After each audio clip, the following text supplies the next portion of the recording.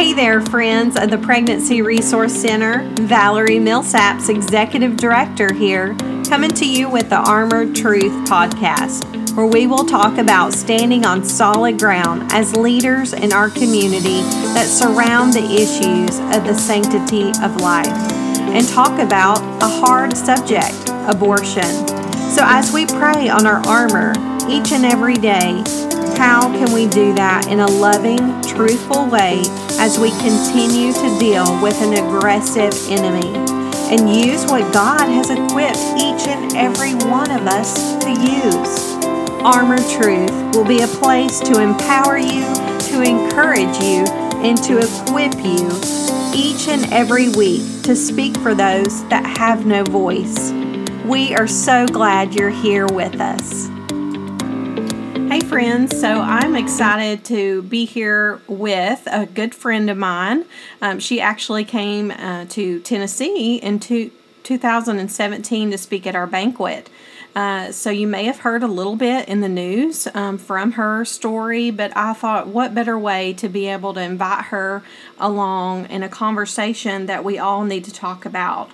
So my special guest today is Melissa Oden. Thank you so much for taking time out to just sit here over the phone with me today. And I would love, before you hit on, some people may not even be aware of your story. I think your story is important for people to know, but definitely with some things that are going on in the news. Melissa Oden was actually a abortion saline survivor, and especially with the laws that are passing, her voice is so vital for us to know, for us to share. And so thank you for being on the call with me today. I would love for you to kind of touch on, as we kick this off, some misconceptions about this new Born Alive Act that was kind of voted down. Yeah, absolutely. And we've been hearing all of those arguments against the Born Alive bill. And I'll be really honest, this is not the first time I've heard those arguments. But certainly we heard them even at a greater volume, I think, this time than what we have before. And so, the Born Alive Act that didn't pass the Senate this week was kind of a further piece from the 2002 legislation that President Bush signed into law. So that's what I think is confusing sometimes for people. So President Bush had actually signed in 2002 a piece of legislation that essentially was a definitions bill. It said children who survive abortions are people, right? They're human beings, and they must be provided medical care. That's great. But it didn't provide any consequences when there was failure to do so. So when children were left to die, when children were killed at the hands of, abortionists like God no. And so that's what this bill would do, would provide some consequences, penalty for failure to provide children like me medical care. And it, of course, said, right, you need to make a reasonable effort to provide these children medical care just like you would any other child that is born, through a typical birth. And so that's what it was. And unfortunately, we've heard the arguments of, well, first of all, this bill is, requires people to take an unreasonable step to provide children medical care. No, it wasn't saying, go above and beyond. It was simply saying provide the same standard of care you would to any other child. And then secondly, of course, I've heard people saying, well, this bill is unnecessary, right? We already have bills against infanticide. Well, then tell me why there haven't been any prosecutions since that 2002 law, right? I can think of Gosnell was prosecuted, but that was because he was caught with, I can't even remember what it was, an opioid or something. So that's how he got busted. Then there was a case in Florida in about 2007 that's really horrible. I don't know if you've ever seen it, Valerie, but like an 18-year-old mother gave birth at an abortion clinic there. Baby was born alive. The mother was calling 911 for help at the clinic, and they put the baby in a biohazard bag where it suffocated to death. So that actually led to penalties because the mother was bold enough, to raise an alarm about it and was crying for help for her child.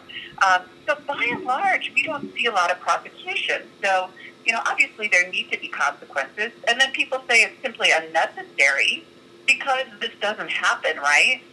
I read that the other day. Somebody said, oh, you can only find this lady, me, who survived 41 years ago. Wow. Well, there's more. Yeah. There's more. Do you feel like there's more that just haven't come out or that don't even know that they survived an abortion? Oh, definitely. Yeah. So actually, we're now at 279 survivors that I've connected with. That's an increase of 10 in just the last couple weeks, which I think is really telling, right? Because we, by and large, don't hear about stories like mine in the news or in the greater culture, and I really feel like the more our stories are out there, the more survivors are going to come forward. Yeah. But you're right, most of them will probably never share it publicly. So you have a network that you created, the Abortion Survivors Network, and I actually, a church that I spoke at recently just brought to light to some of those, which I think more conversations need to happen like that. So tell me a little bit about the Abortion Survivors Network. Yeah, so I founded that organization in 2012, and that's part of the work that I do. I always say people see me in the public eye. What they don't see is, of course, this is the work that I do every single day. So our job is to really do two things: to educate the public about the fact that, yes, abortions can fail, and children like me can go on to live, and most people won't even know who we are. But the other thing we do is really important to me, too, and that's providing support to survivors. So most survivors have pretty significant emotional trauma because of what we've gone through. And so we connect survivors with one another. We also make referrals to counselors who are well-versed in how to meet our needs. And so, yeah, it's providing a lot of emotional and social support behind the scenes. That's so great. I know in 2017 when you came and shared at our banquet, I mean, there were people that were talking about your story even after. That's why it's so important, I think, to get your story out there again. They were like, we're on the edge of our seats and everything. They just really enjoyed that you come in to share. Can you kind of touch on, I know that your story has so much and it's so amazing, but hitting the highlights for why people should be concerned about what's going on and in our nation, but just the everyday pregnancy resource centers. But I would love for you to share just some highlights of your story. Absolutely, yeah. So 41 years ago, we now know that my biological mother was actually forced to have this saline infusion abortion. And I know, in your work, you see this all the time, right? Women, by and large, don't have a choice when it comes to abortion. They're coerced, they're forced, or our culture tells them that abortion is the only option that they should be considering. And so that's why your work is so important, because you're meeting the needs that typically drive them to an abortion, and you're providing the support they need. Back then, my birth mother didn't have anywhere to turn, and so her family actually forced this abortion upon her. That saline infusion abortion was meant to poison and scald me to death. I actually soaked in a toxic saline solution for 5 days. On the 5th day of the abortion procedure, I was delivered in the final step of the procedure, believing that I would be delivered as a deceased child, and, accidentally here I was, born alive.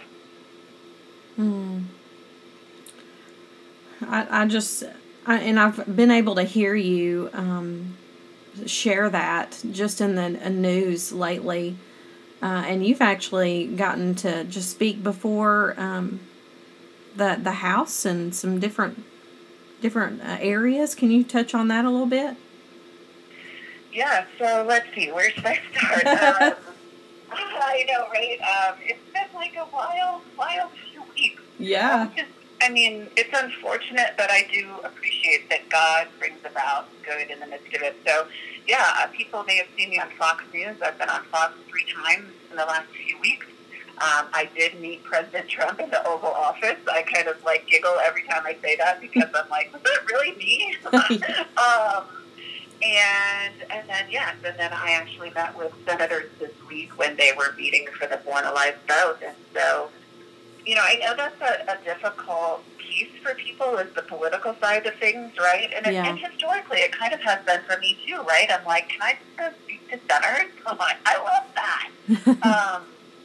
But with a story like mine, I know God's intention is for me to use it to not only touch hearts and minds, but hopefully, influence legislation until we can create a culture that does embrace lives like mine. So, yeah, I'm called to kind of be in the thick of it and, not just about surviving that abortion, but knowing that after I was born alive, there was argument about whether I would be provided medical care. I was contacted by a nurse a couple years ago who was able to share more of the story with me. And so I was initially laid aside at the hospital. And of course the intent was, lay her aside until she's deceased. And this nurse was not willing to leave me there. And so she rushed me off to the NICU that day. And, her exact words were, she just kept gasping for breath. Which is so telling in our society, right? Because we're hearing those words. Well, we're going to make them comfortable. It's going to be a conversation. Well, I'm living proof of what that conversation really looks like, right? Yeah. And praise the Lord for nurses that, just take serious their standard of care to protect those that they're serving in their line of work. As we kind of close here, I would love, where, after people hear your story, where do people go from here? What 3 things should they do? I want to, for that person that's listening, I don't know what to do with all this information. What can I do? Where do I go from here after hearing all this in the news? And your story and just what's going on, and it seems like more extreme as they go, but where does somebody that hasn't been involved, where do they go from here? I think that's a great question, and I'm getting those questions every single day from people who are contacting me and saying, Melissa, I'm horrified, right? I'm horrified by what's happening. I want to do something to help. What can I do? And typically my response goes a little bit like this. First of all, you pray, right? Yeah. You pray for our legislators. You pray for your ministries in your community. You pray for those women and men who are facing a decision about abortion. And then the second thing you do is really, discern what your gifts are and find out where it is in your community you can serve. Your pregnancy center is a great example of that, right? That's what I always tell people is, do you know where your nearest pregnancy center is? Have you ever, reached out to serve them? Have you ever given to them financially? They need you. They need you now more than ever. And so, people need to connect with your ministry and use their gifts to partner with you. I think that's huge, right? And I think the other piece is, really educating themselves and educating other people in a really grace-filled way. I think we all see the yucky comment section right now, right? Don't go in the comment box. That's always my rule. But every once in a while I venture in there and I kind of go, oh, folks, we could do better than that, right? Yes. We could be righteously angry right now, and I think most of us are. We can be righteously angry. We can call it for what it is, which is people who are supporting late-term abortion and infanticide. Be angry about it, but man, treat people with respect, even in our words. Yes, definitely. I think that would go a long way for sure. And just having a simple conversation, if people would allow that, to really sit down. Yeah. Well, I want to thank you so much for taking time out today and where can people find you, connect with you for hearing your story, and how can people help you? Yeah, definitely pray for me. I mean, now more than ever, if people only knew some of the slings and arrows I've been facing in the last week in general. Pray for me and my family and other survivors who not only are out there, but just are hearing everything and are affected by it. They can find me at melissaoden.com, on Facebook, Twitter, my website, Instagram. Also, they can visit theabortionsurvivors.com. We're going to have some videos coming up really soon, not only of survivor stories, but really embracing forgiveness in post-abortion healing. That's so needed, for sure. Well, thank you so much, and thank you guys for listening. Until next time, have a great day. Thank you for listening to Armored Truth Podcast. For more information on this podcast or show notes, you can visit us at armoredwithtruth.com. You'll be directed to our blog section to listen to more or past episodes. You can also connect with us on iTunes and leave us a review. You can also visit the main website at youmakeherbrave.com, where you can take being not only a hearer, but also being a hearer and a doer. You can learn about being a volunteer. Be a monthly partner. $30 a month saves one life from abortion and helps us walk side by side with that new brave family. So again, thanks for tuning in. See you next week on Armored Truth.